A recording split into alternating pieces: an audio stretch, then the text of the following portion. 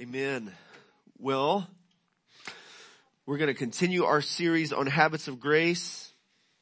We had a guest speaker come in the day after Christmas, and he shared a great message on prayer. And so we've kind of tied that into this series on habits of grace, because prayer is one of those channels of grace that we're looking at. Just the basic channels of grace, basic Christianity. Last week we looked at God's Word being one of those channels of grace, the Word of grace, and immersing ourselves in it, letting the Word of Christ dwell in us richly, letting it saturate our lives, particularly the gospel, the gospel of grace, just permeating and saturating our lives. And then this week it's prayer. We're going to look at prayer again. There are so many different angles that we can look at prayer, and the topic of prayer and the focus of prayer throughout the Bible is so large and so major to the Christian faith. We could do a series on prayer alone. I pulled out my wife requested it this week, and I brought it home from the office, the E.M. Bounds work on prayer. It's like this thick, and it's just loaded on so many different angles on prayer. And so one of my challenges this morning, as I preach on prayer, is not to just be like a shotgun rapid all over talking about prayer. So pray for me as we're going through this message this morning, because there's so much that I want to say that could be said about prayer, and the time that I have allotted this morning feels insufficient to talk about this weighty matter that is so core to our Christian faith, to our practice, and the essence of our relationship with God, essential to our relationship with God. And so let me just start by asking you all, when was the last time you found yourself in a really hard season of life or a difficult day, and you responded to that time, that season, or that day, or that situation with prayer? You talked to God about it, and something changed. Just think about the last time this has happened in your relationship with God, that you have your real relationship with God, where you're talking to God, you're listening to God, you're walking with God, and all of a sudden you go through a hard time, which is it's inevitable in a post-Genesis 3 world. It's going to happen. So we know the hard times are going to come. And the way that we fight that battle as those hard times come, this is how we fight our battles, is through prayer. We pray. And what does God do? He shows up. And how, particularly in the last time you were in that situation, how did God show up? Was it an answer to your request? Did he grant your request? Because that happens a lot when we pray. Did he give you help needed, comfort needed, perspective needed? Did he change you? Maybe he didn't change your circumstances, but did he change something in you when you prayed, so that you can sufficiently endure and go through that time instead of being pulled out of the oven half-baked, so that you can go through that time and be matured and developed and built up and shaped into Christ's likeness? Did he meet you in that way? Like he did with the Apostle Paul when Paul's like 3 times, please take this thorn from me. And Jesus answered him, but all 3 answers didn't involve him removing the thorn. It was, my grace is sufficient. The answer was, my grace is sufficient for you. My strength, or my power, is made perfect in weakness. And those of us who recognize our insufficiency in and of ourselves, our weakness, our frailty, our inability to do what only God can do, those of us who have recognized that, pray. That's the proper response. That's the proper response. And so this morning we're going to look at Psalm 62. There's a number of passages that we can look at and talk about prayer. We can look at what Jesus taught about prayer. We can look at examples throughout the Old Testament of those who prayed and God moved and God acted. We can look at the Apostle Paul's apostolic prayers, powerful prayers for the church, or exhortations that he gave to the church to live lives of prayer. And I should go ahead and pray before we start.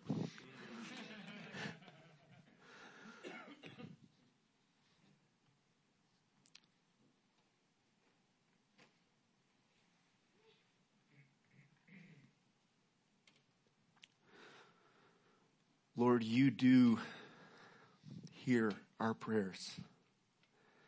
And you've given us a wonderful, wonderful invitation, wonderful privilege to bring those requests, those desires, those struggles to you. And this morning, as we focus on this relationship with you and growing in that, would you start a fire in our soul? Would you pour out a spirit of grace and supplication on us? Would you pour out your spirit on us and move powerfully? Because we need you. We need you, God. We need your power. We need your love. We need your truth and wisdom. We need you. And we don't want what this world has to offer. We want you. May it be true of us as the psalmist prayed. My heart and flesh may fail, but God is the strength of my heart and my portion forever. Whom have I desire? Whom have I in heaven but you? And there's none on earth I desire besides you. May that be true of us. And may we find the grace and the help that we need here today and in this season of life that we're in through bringing it to you in prayer. In Christ's name we pray. Amen.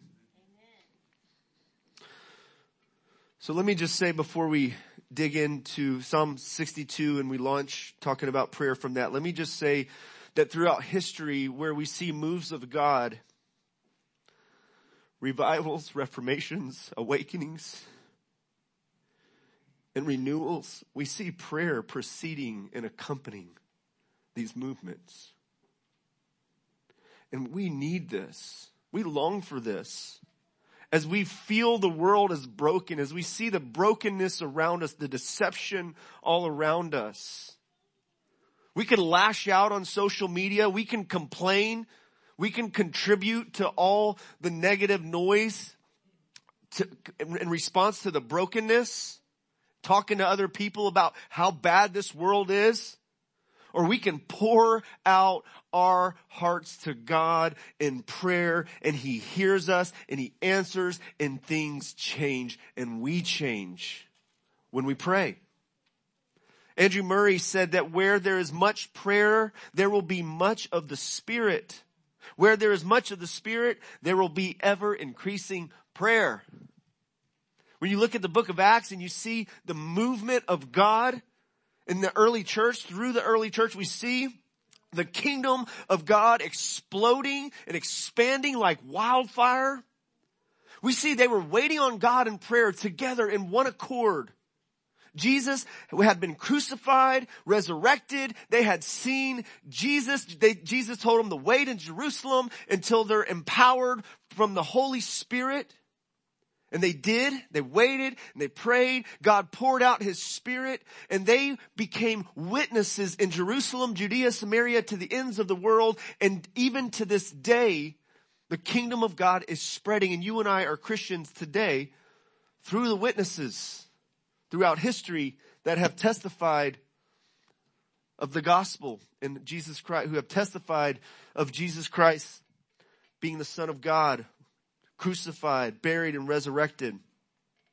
And so we see movement, God moving in power. We see revivals throughout history when things were really bad and the church prayed, or even in the Old Testament where things were bad and Israel prayed and God showed up and He moved. Things changed. We see reformations. We see awakenings. We've seen them here in America. Just powerful movements of God. When people stopped playing church and they start praying for real, like really talking to God, really getting real with God, and quit just trying to check the box off and go through religious practice. And so there is a great necessity that we have for prayer, and there is a great privilege that we have for prayers. We've called this series Habits of Grace. We don't want us to approach the spiritual disciplines as mere discipline and duty.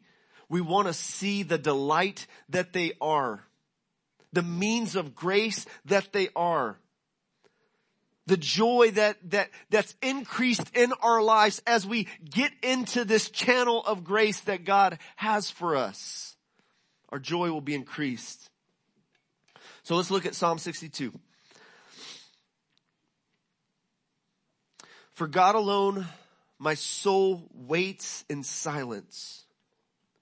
From him comes my salvation. He alone is my rock and my salvation, my fortress. I shall not be greatly shaken. How long will all of you attack a man and to batter him? Like a leaning wall, a tottering fence. They only plan to thrust him down from his high position. They take pleasure in falsehood. They bless with their mouths, but inwardly they curse. Selah. For God alone, O my soul, wait in silence. For my hope is from him. He only is my rock and my salvation, my fortress. I shall not be shaken. On God rests my salvation and my glory, my mighty rock, my refuge is God. Trust in him at all times, O people. Pour out your heart before him. God is a refuge for us. Selah. Those of low estate are but a breath. Those of high estate are a delusion. In the balances they go up. They are together lighter than a breath. Put no trust in extortion. Set no vain hopes on robbery. If riches increase, set not your heart on them. Once God has spoken, twice I have heard this, that power belongs to God. And that to you, O Lord, belongs steadfast love. For you will render to a man according to his work. This is the word of the Lord, and all God's people said, Amen. So here's our big idea this morning. Prayer is essential to our relationship with God. Through prayer, we communicate our praise, hopes, fears, pains, desires, requests, confessions, petitions, and thanks to God. And through it, we encounter God and find the help that we need in this life. Okay? And so first of all, let's look at how David points to who God is in Psalm 62. David obviously was experiencing some difficulty, some opposition from ungodly people who were doing terrible things. And his trust didn't go into his riches. His trust didn't go into his military power and his own might to fight.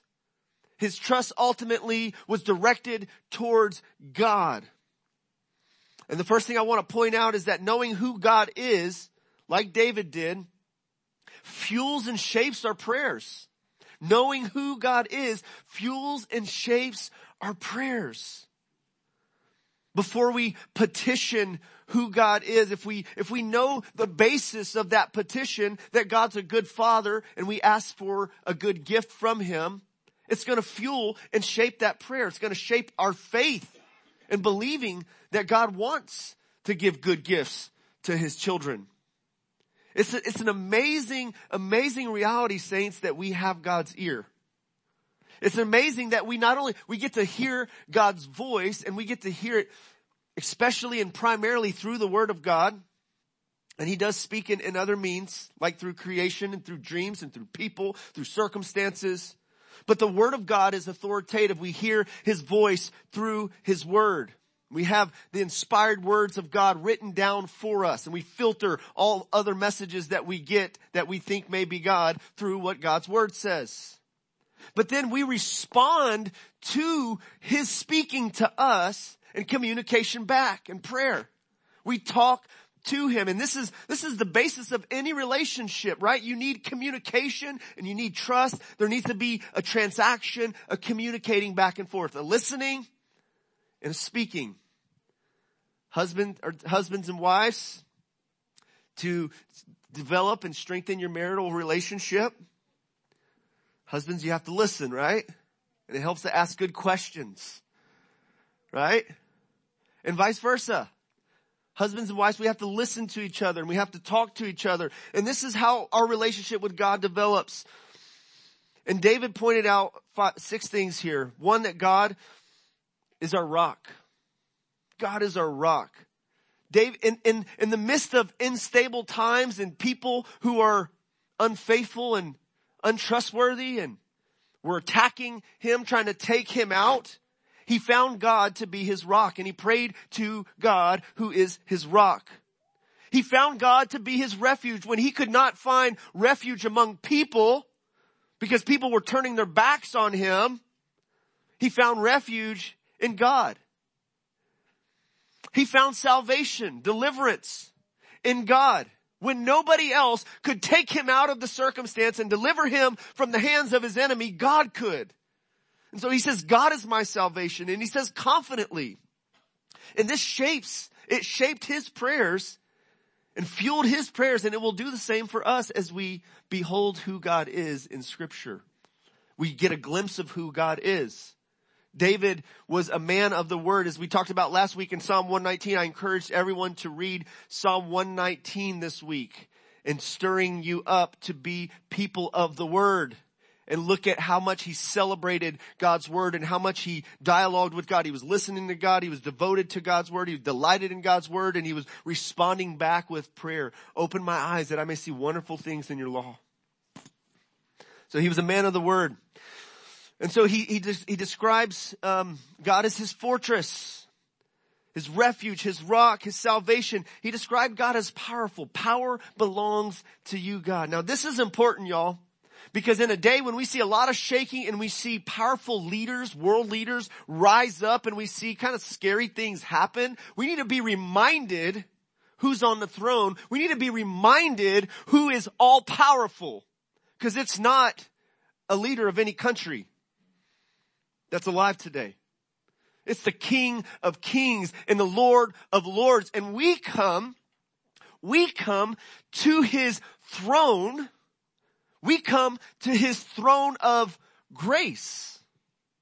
He's sovereign.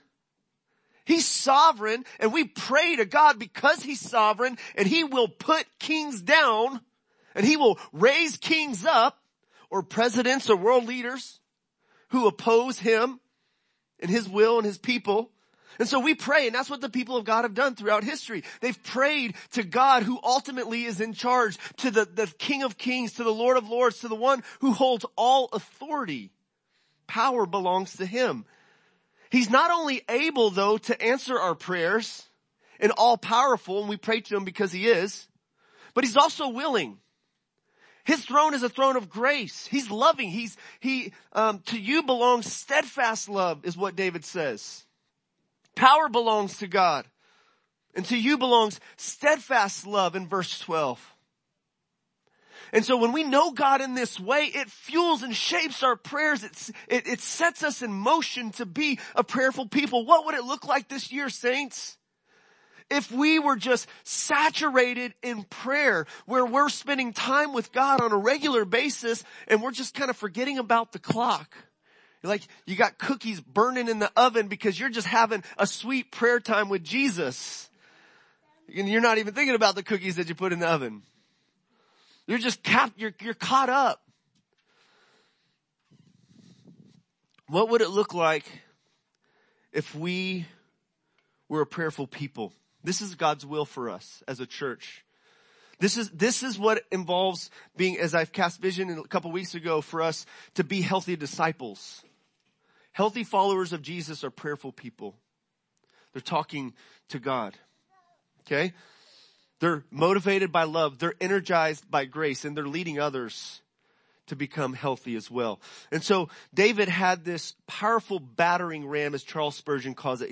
He says, you or I may take a hold at any time upon the justice, the mercy, the faithfulness, the wisdom, the long-suffering, the tenderness of God, and we will find every attribute of the Most High to be, as it were, a great battering ram with which we may open the gates of heaven. He calls prayer a great battering ram. Now let me just clarify this, that in prayer, we're not trying to twist God's arm and get him to do something that he doesn't want to do.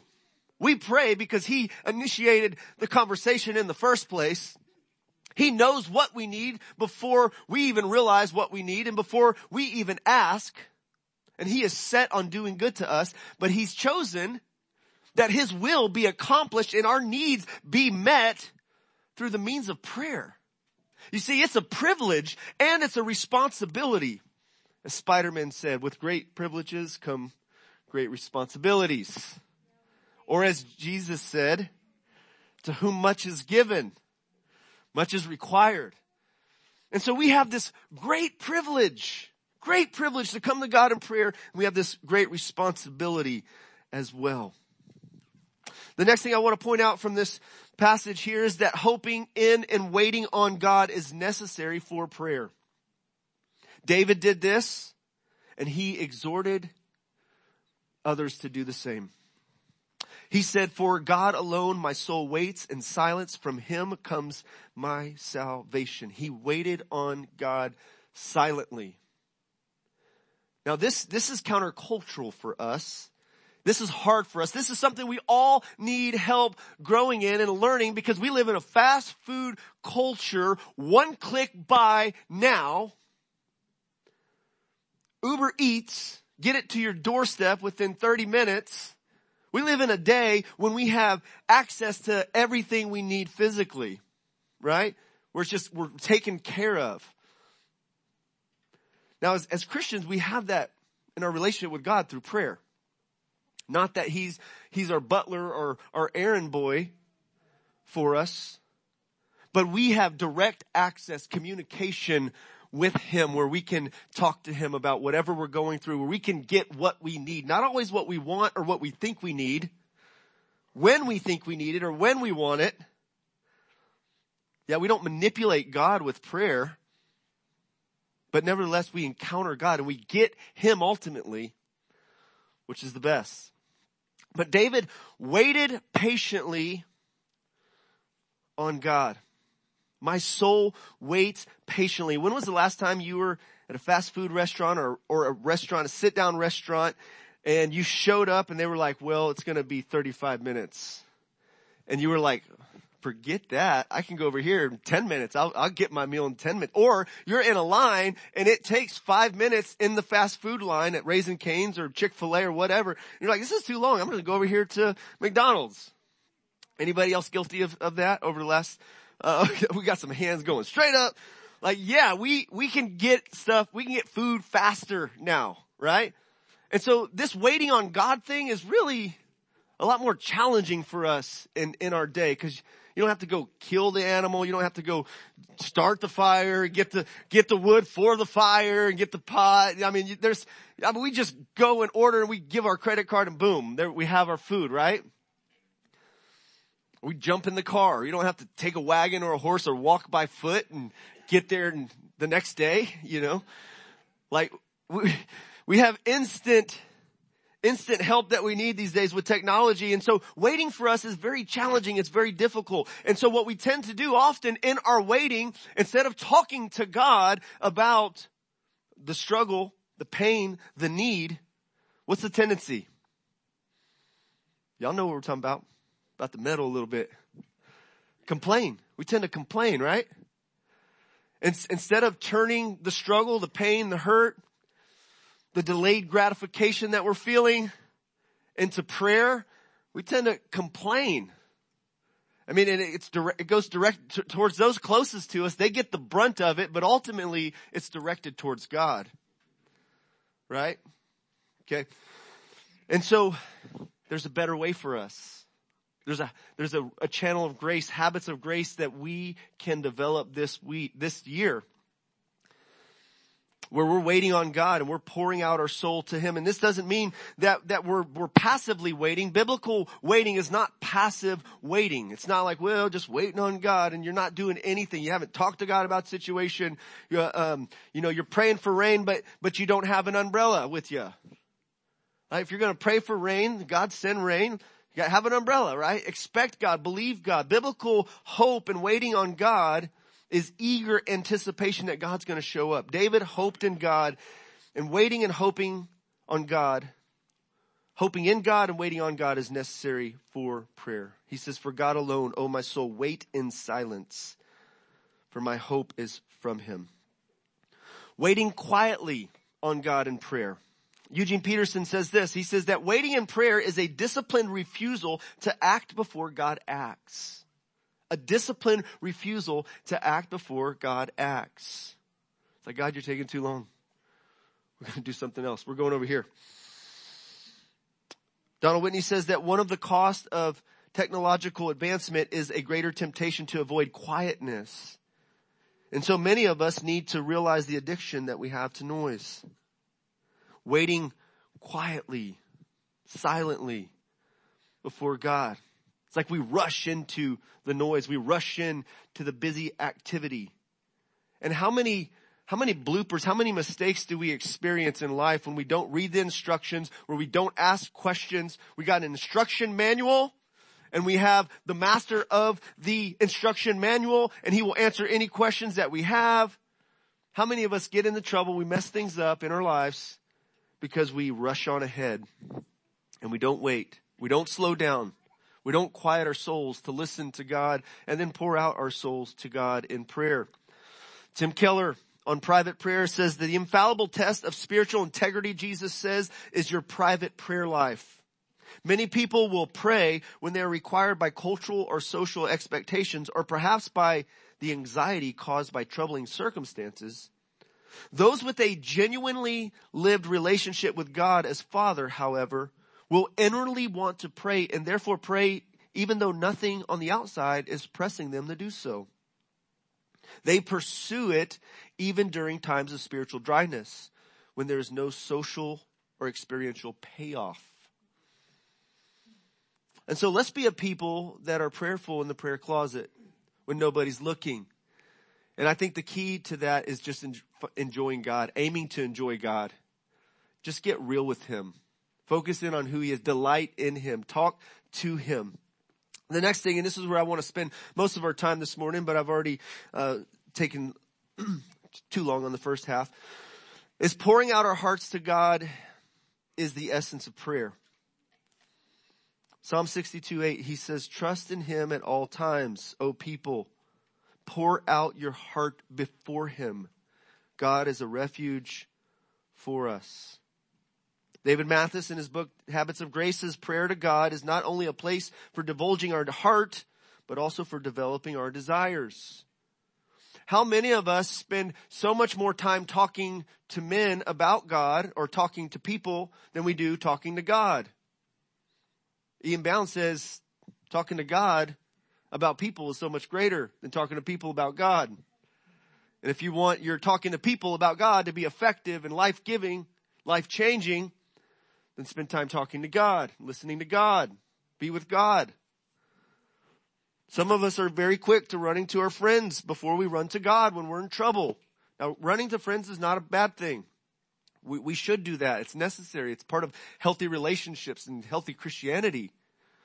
But God is to be first and foremost the one that we're talking, that we love, the one that we care about the most, the one who we're living with the awareness that He's in every place. He sees me. He sees you. He knows what's going on. He knows us best. He's going to help us the best. He's the wonderful counselor.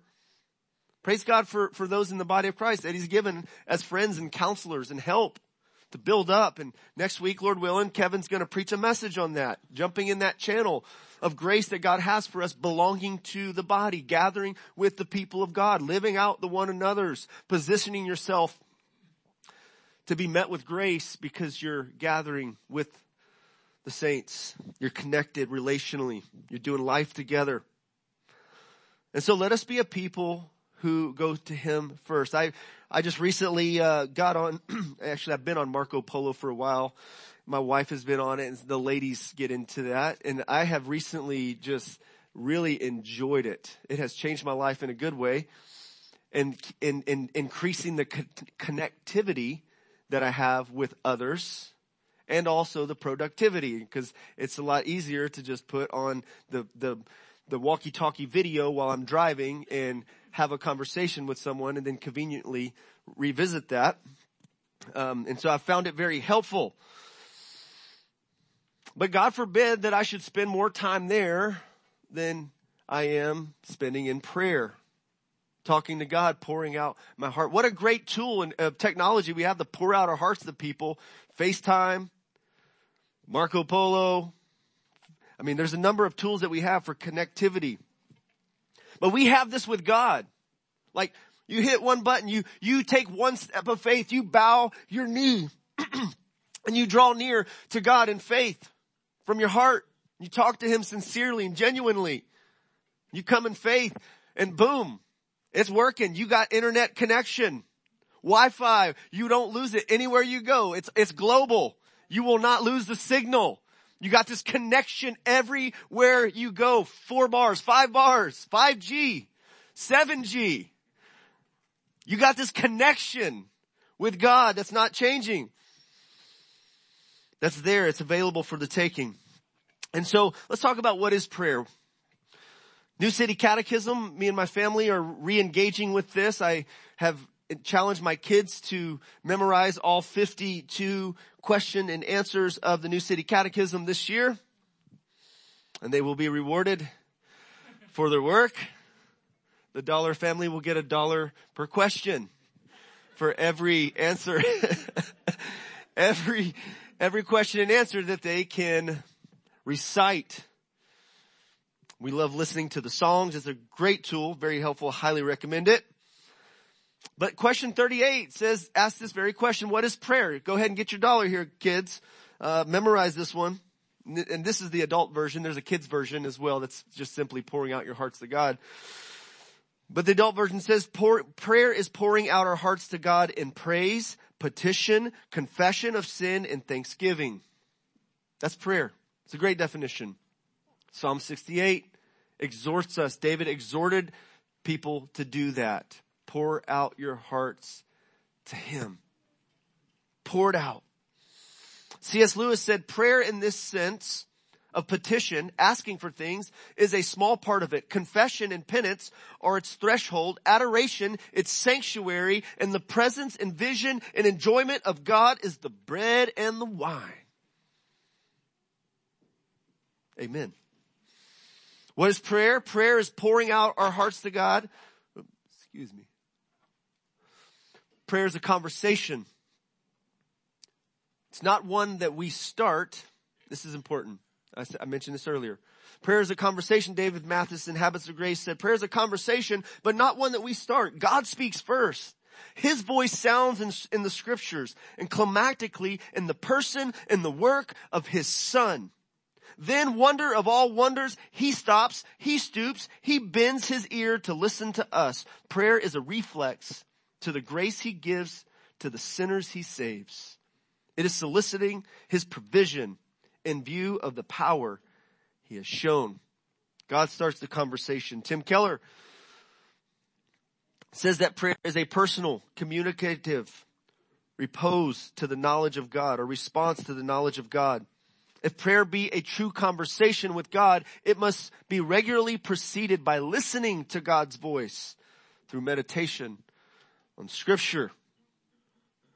Eugene Peterson, also emphasizing that God starts the conversation, says prayer is a response to God who speaks, a response to God who speaks to us.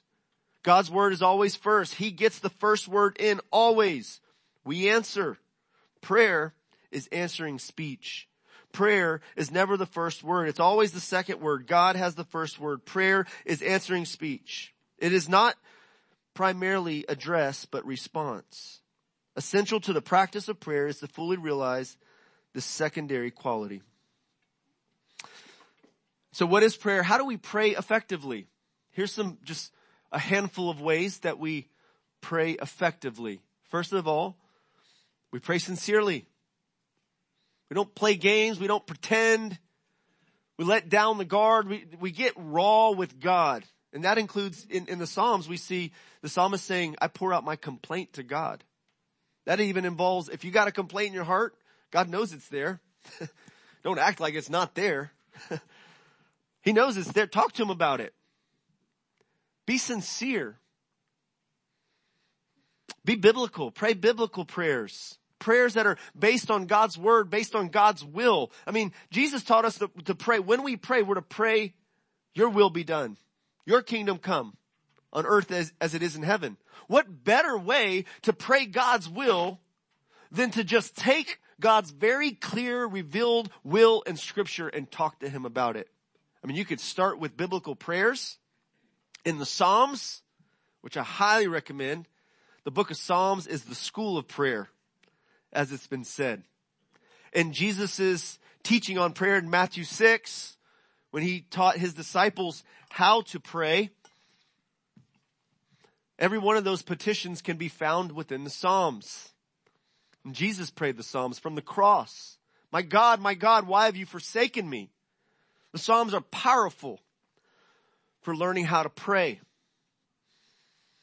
One of my favorite books of the Bible. By the way, the book of Psalms is the most quoted Old Testament book in the New Testament.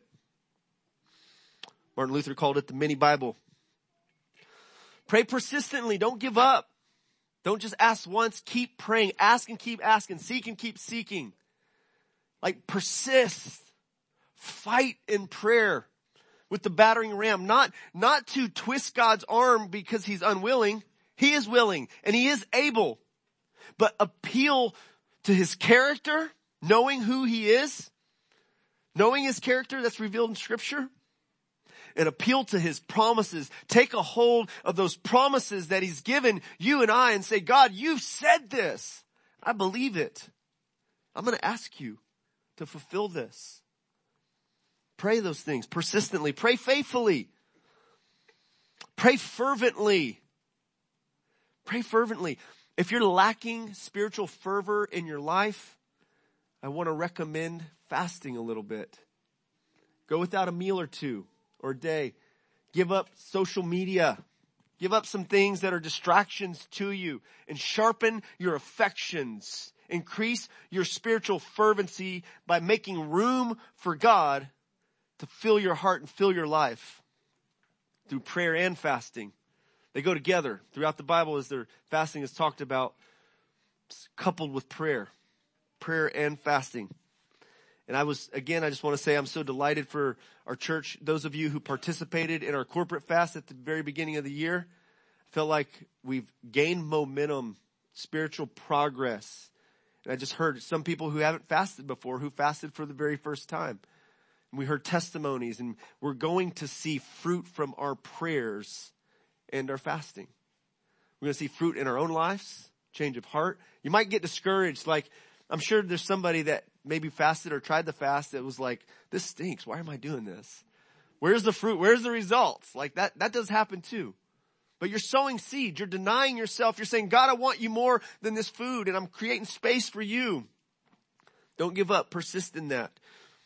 If you're finding yourself cold towards God, I found that fasting is a powerful weapon to help increase and stir up, give momentum to your prayer, a channel of grace where God meets us when we do. And then pray boldly.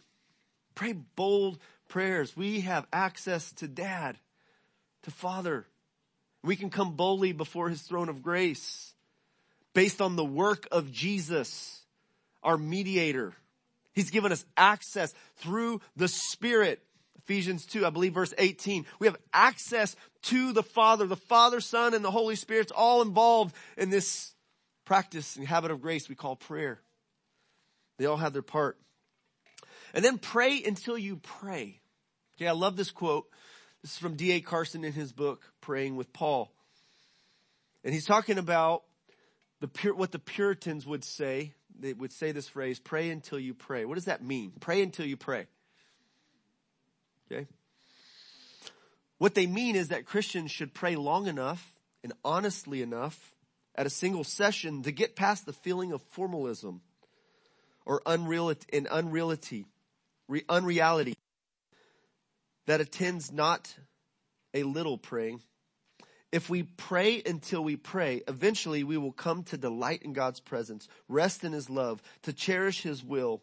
Even in dark or agonized praying, we somehow know we are doing business with God. In short, we discover a little of what Jude means when he exhorts his readers to pray in the Holy Spirit, which presumably means it is treacherously possible to pray not in the Spirit.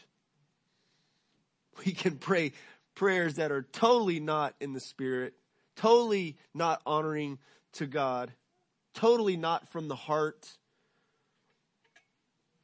And so we want to pray the Word of God, the will of God, energized and directed by the Spirit of God. What are some hindrances to prayer? The first one is pride, obviously. Because prayer requires humility and dependence and faith. We're coming to God because there's something we can't change, but he can. He has all power to do so. Psalm 10 verse 4 says, in the pride of his face, the wicked does not seek him. All of his thoughts are, there is no God. Do any of us live like this functionally? While we may verbally affirm we believe God, we believe the Bible, do we live functionally as atheists, as if God's not there and God doesn't care? And so pride, which is focused on us, it's all about us. What can you do? The I in the word, pride, keeps people from seeking God, asking for help from God. Distractions. The Apostle Paul said in 2 Corinthians 11:3, he said, but I'm afraid that as the serpent deceived Eve by his cunning, your thoughts will be led astray. Your thoughts would be led astray from a sincere and pure devotion to Christ. We live in a day of distractions and notifications. If you're being bombarded on your phone with notifications and you can't focus, I encourage you to go through your phone and turn off silence notifications that are unnecessary. I mean, even text messages. Now, guys, don't silence your wife's text messages. You'll be in trouble. But there's a lot of notifications that we get that is just unnecessary and so distracting. And we may be in the zone of prayer or in the zone of studying the Bible, of work, or having a heart-to-heart conversation with our children or our spouse. And we get a distraction and we get out of the zone, and it's really tough to get back in the zone. And you hurt somebody's feelings for looking at your phone. At the dinner table, there's measures that we have to take because within the last 20 years, things have changed. I mean, 20 years ago, I had a little beeper. I got numbers, or maybe 22 years ago. Yeah, 22, 23. And then I had this little Nokia phone, little red Nokia phone. And it was phone calls. Was there text messages then? I can't remember. No, it was phone calls, right? And so 20 years later, I mean, we're FaceTiming with folks. We got video on the other side of the world, live video, and we got notifications that are just bombarding us every day. And so we have to push back. Jesus lived in the zone. He lived in the zone being prayerful. He was set on doing the will of the Father. He was all about his Father's business. His disciples would come and they would see him praying early in the morning. He lived as far as ministry, he was like, he kept in step with where the Father wanted him to be. And he said, I must be about my Father's business. He didn't let even his mom or his brothers pressure him to get out of step with his Heavenly Father's will. He only did what he saw the Father doing. And he was able to say at the end of his life, I have finished the work you've given me to do. I've glorified you here on earth. So prayer hindrances, doubt and double-mindedness. James 1:6-7 says, but let him ask in faith with no doubting. For the one who doubts is like a wave of the sea that is driven and tossed by the wind. For that person must not suppose that he will receive anything from the Lord. He is double-minded. He's a double-minded man, unstable in all his ways. None of us wants to be that. we want to be wholehearted. We're made. God has wired us to be single-hearted, wholehearted, to hit on all cylinders, to be fully alive, trusting Him, pouring out our heart to Him, loving others. And life just works so much better and is so much pleasant when we follow His design for us. Other hindrances to prayer are unforgiveness. In the Lord's Prayer, Jesus taught us to pray, forgive us of our debts as we forgive those indebted to us. Marital disunity. 1 Peter says, husbands, dwell with your wife in an understanding way, considering her as the weaker vessel, as your heirs together of the grace of life. Dwell with her in an understanding way, lest your prayers be hindered. So our prayers can be hindered as believers because of our disunity in marital relationships, or a distorted view of God. If you see God as a harsh taskmaster, you're not going to be excited about approaching Him, and you're not going to boldly approach Him. You're going to cower back in fear. And the gospel tells us in Romans chapter 8 verse 15, for you did not receive a spirit of bondage again to fear, but you've received the spirit of adoption, by whom we cry out, Abba, Father. And so through the Spirit helps us see God as Father. The Scriptures help us see God as a good, perfect, powerful Father. Jesus helps us see God as a good, perfect Father, gracious and compassionate, slow to anger and abounding in steadfast love. And we pray to Him. We pray to Daddy. We pray to God, and we approach Him like a child with their father. We come boldly when we have the right view of Him and our relationship with Him. But if you see yourself as a slave and you're living under legalism, and you're living under the weight of you got to pull yourself up by your bootstraps and make it happen if God's really going to love you, you're really going to be in the family at the table. You got a place at the table. You got to earn your place at the table. I mean, how many kids have earned their place at the table? They come in with no ability to do any chores. All they do is contribute cuteness, dirty diapers, sleepless nights, whining. Now it gets better, but they're so cute. They're so precious.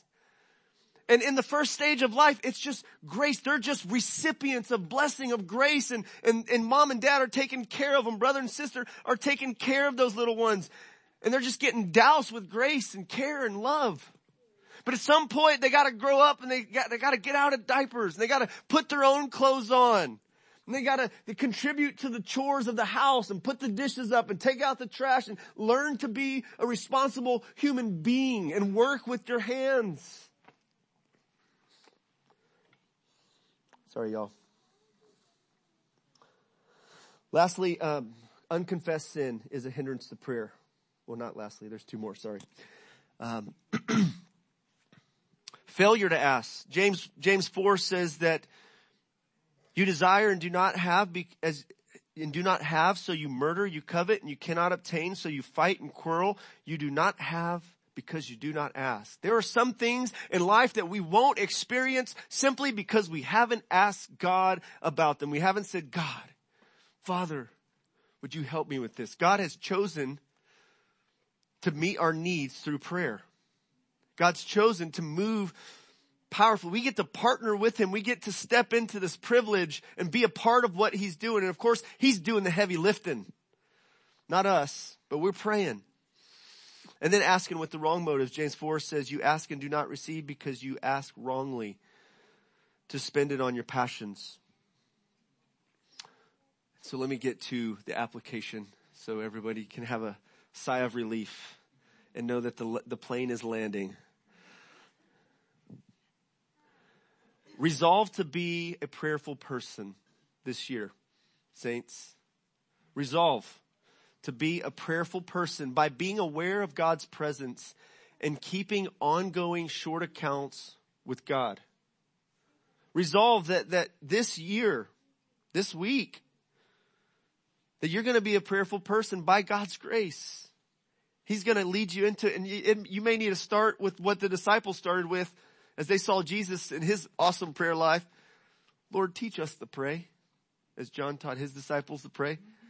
Like the disciples realize they're missing out on something. They're seeing Jesus getting these downloads from heaven and he's just in the zone all the time. And they're like, Lord, teach us to pray in Luke 11.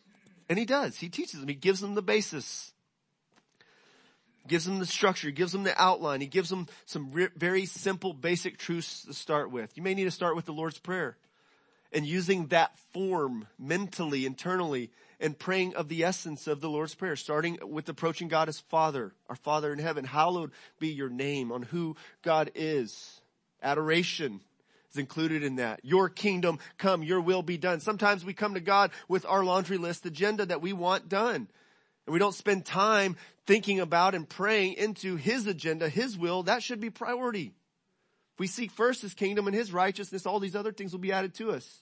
Nevertheless, he does teach us to pray, give us this day our daily bread. He cares about the bills and the food and the things that you need. Forgive us of our sins, our debts, as we forgive those who have wronged us. Relational component. He cares about how your relationships are going. If you're offending everybody or they're offending you, and there's forgiveness that needs to occur so that you can be healthy and thrive. He cares about that because it'll hinder your prayer life. Lead us not into temptation, but deliver us from the evil one. There's a spiritual battle that we're in, and we are pulled and tempted to sin, and we need his help, and he's mighty to save, and he will deliver us. But we need to watch and pray, lest we enter into temptation. We need his assistance. We need his help. We need his direction. We need his guidance. Jesus told his disciples, watch and pray, lest you enter in temptation. So practically, make daily appointments with God, finding your time and place to meet with him. Okay? We do this with one another, right? We're like, hey bro, let's get coffee on Thursday, 3:00. Hey sis, let's meet up on Saturday for breakfast, right? You make an appointment and you show up there and you meet and you connect and you have a good time. But if you make an appointment and you don't show up, you miss out. And many of our disappointments in life are directly connected to our misappointments with God. We'll say that again. Many of our disappointments in life are directly connected to our misappointments with God. We haven't invited him in. We haven't asked him. We haven't poured out our hearts to him. And we're disappointed. We're discouraged. We're hurt. We're frustrated. We're like a toddler, like, just don't even have the words, like, this is bad. And dad's like, use your words. Use your words. Jesus made appointments and kept his appointments with the Father. He would rise early while it was still dark to a desolate place, an isolated place. And there he prayed. This was his habit. He lived in this zone.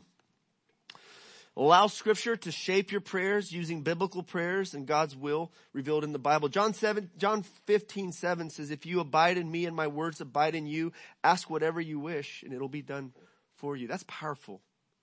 That's something to cling to right there. That's something to aim for right there this year. Find prayer partners and pray together with others. If you want to experience momentum in your life, in your prayer life, pray with others who are praying people who have a desire to pray. And just do it. Just do it. Like just spend time bringing those things to God together. I mean, recently I was talking with some friends about just the desire to have spiritual gifts being activated and active in church, in our church. Prophecy particularly, words that we're a prophetic community, giving words, admonishing one another, teaching one another, exhorting one another, downloading grace, being conduits of God's grace into each other's lives. I think I come back to over and over again. If we want to see a move of God, we want to see God move powerfully, we need to devote ourselves to prayer, because throughout my Christian life, that's where I've seen God move, with spiritual gifts being activated and used, and words just coming forth like, man, this is God. Corporate prayer times, praying together with others, and God just moves in that. through prayer and the proclamation of the gospel are the two primary means that we see the kingdom of God advance. And yet prayer meetings and outreach meetings tend to be the least attended. So let me close with this. Turn your fears and anxious thoughts into your prayers to God. Be anxious about nothing. Do not be anxious about anything, but in everything by prayer and supplication with thanksgiving. Let your requests be made known to God, and the peace of God, which surpasses all understanding, will guard your hearts and your minds in Christ Jesus. Many of us don't pray until we experience trouble, anxiety, fear, cares that are diminishing our capacity to enjoy life. And so we realize something needs to change and I need to pray. And we pray. And when we're feeling that, we need to turn those anxious thoughts that we have. If you have like your devotionals all planned out in the morning, but you're just bombarded with anxious thoughts and you can't focus on your devotionals because those anxious thoughts are just flooding you, well, turn those anxious thoughts into prayers and attack them with scripture. Cling to the promises of God. Appeal to the character of God. Remind yourself of who God is and fight. Fight with prayer. Pour out your heart to God until that burden is rolled off and you're free. And God's given you strength and He's given you grace to carry on throughout the day.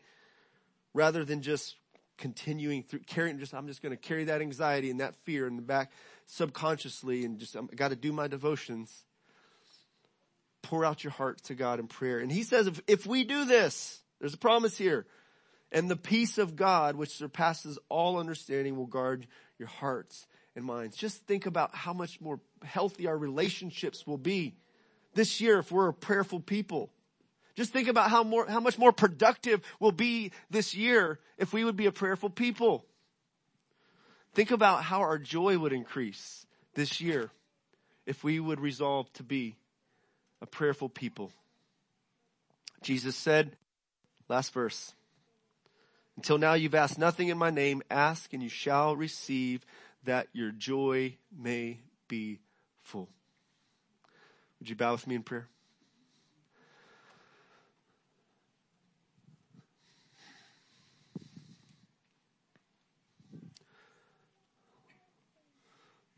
Lord, you have started this conversation, and we want to keep it going. We want to respond. That you would be delighted and honored. That our joy would increase. That the joy of our families and our church would increase. That the joy of the peoples throughout the DFW would increase because your kingdom invades. Righteousness, peace, and joy invades the darkness and the brokenness, bringing order to the chaos that's around us. And so, Lord, help us to get in the zone by your grace. Help us to get in the channel and just camp out there. Empower us to be who you've called us to be and to do what you've called us to do. Give us the help that we need as we frequently approach your throne of grace. Give us the mercy and the grace we need to be godly parents, godly spouses, to be hard workers, to be good friends, godly friends, to be faithful, good and faithful servants. Lead us not into temptation, but deliver us from the evil one. In Christ's name we pray. Amen.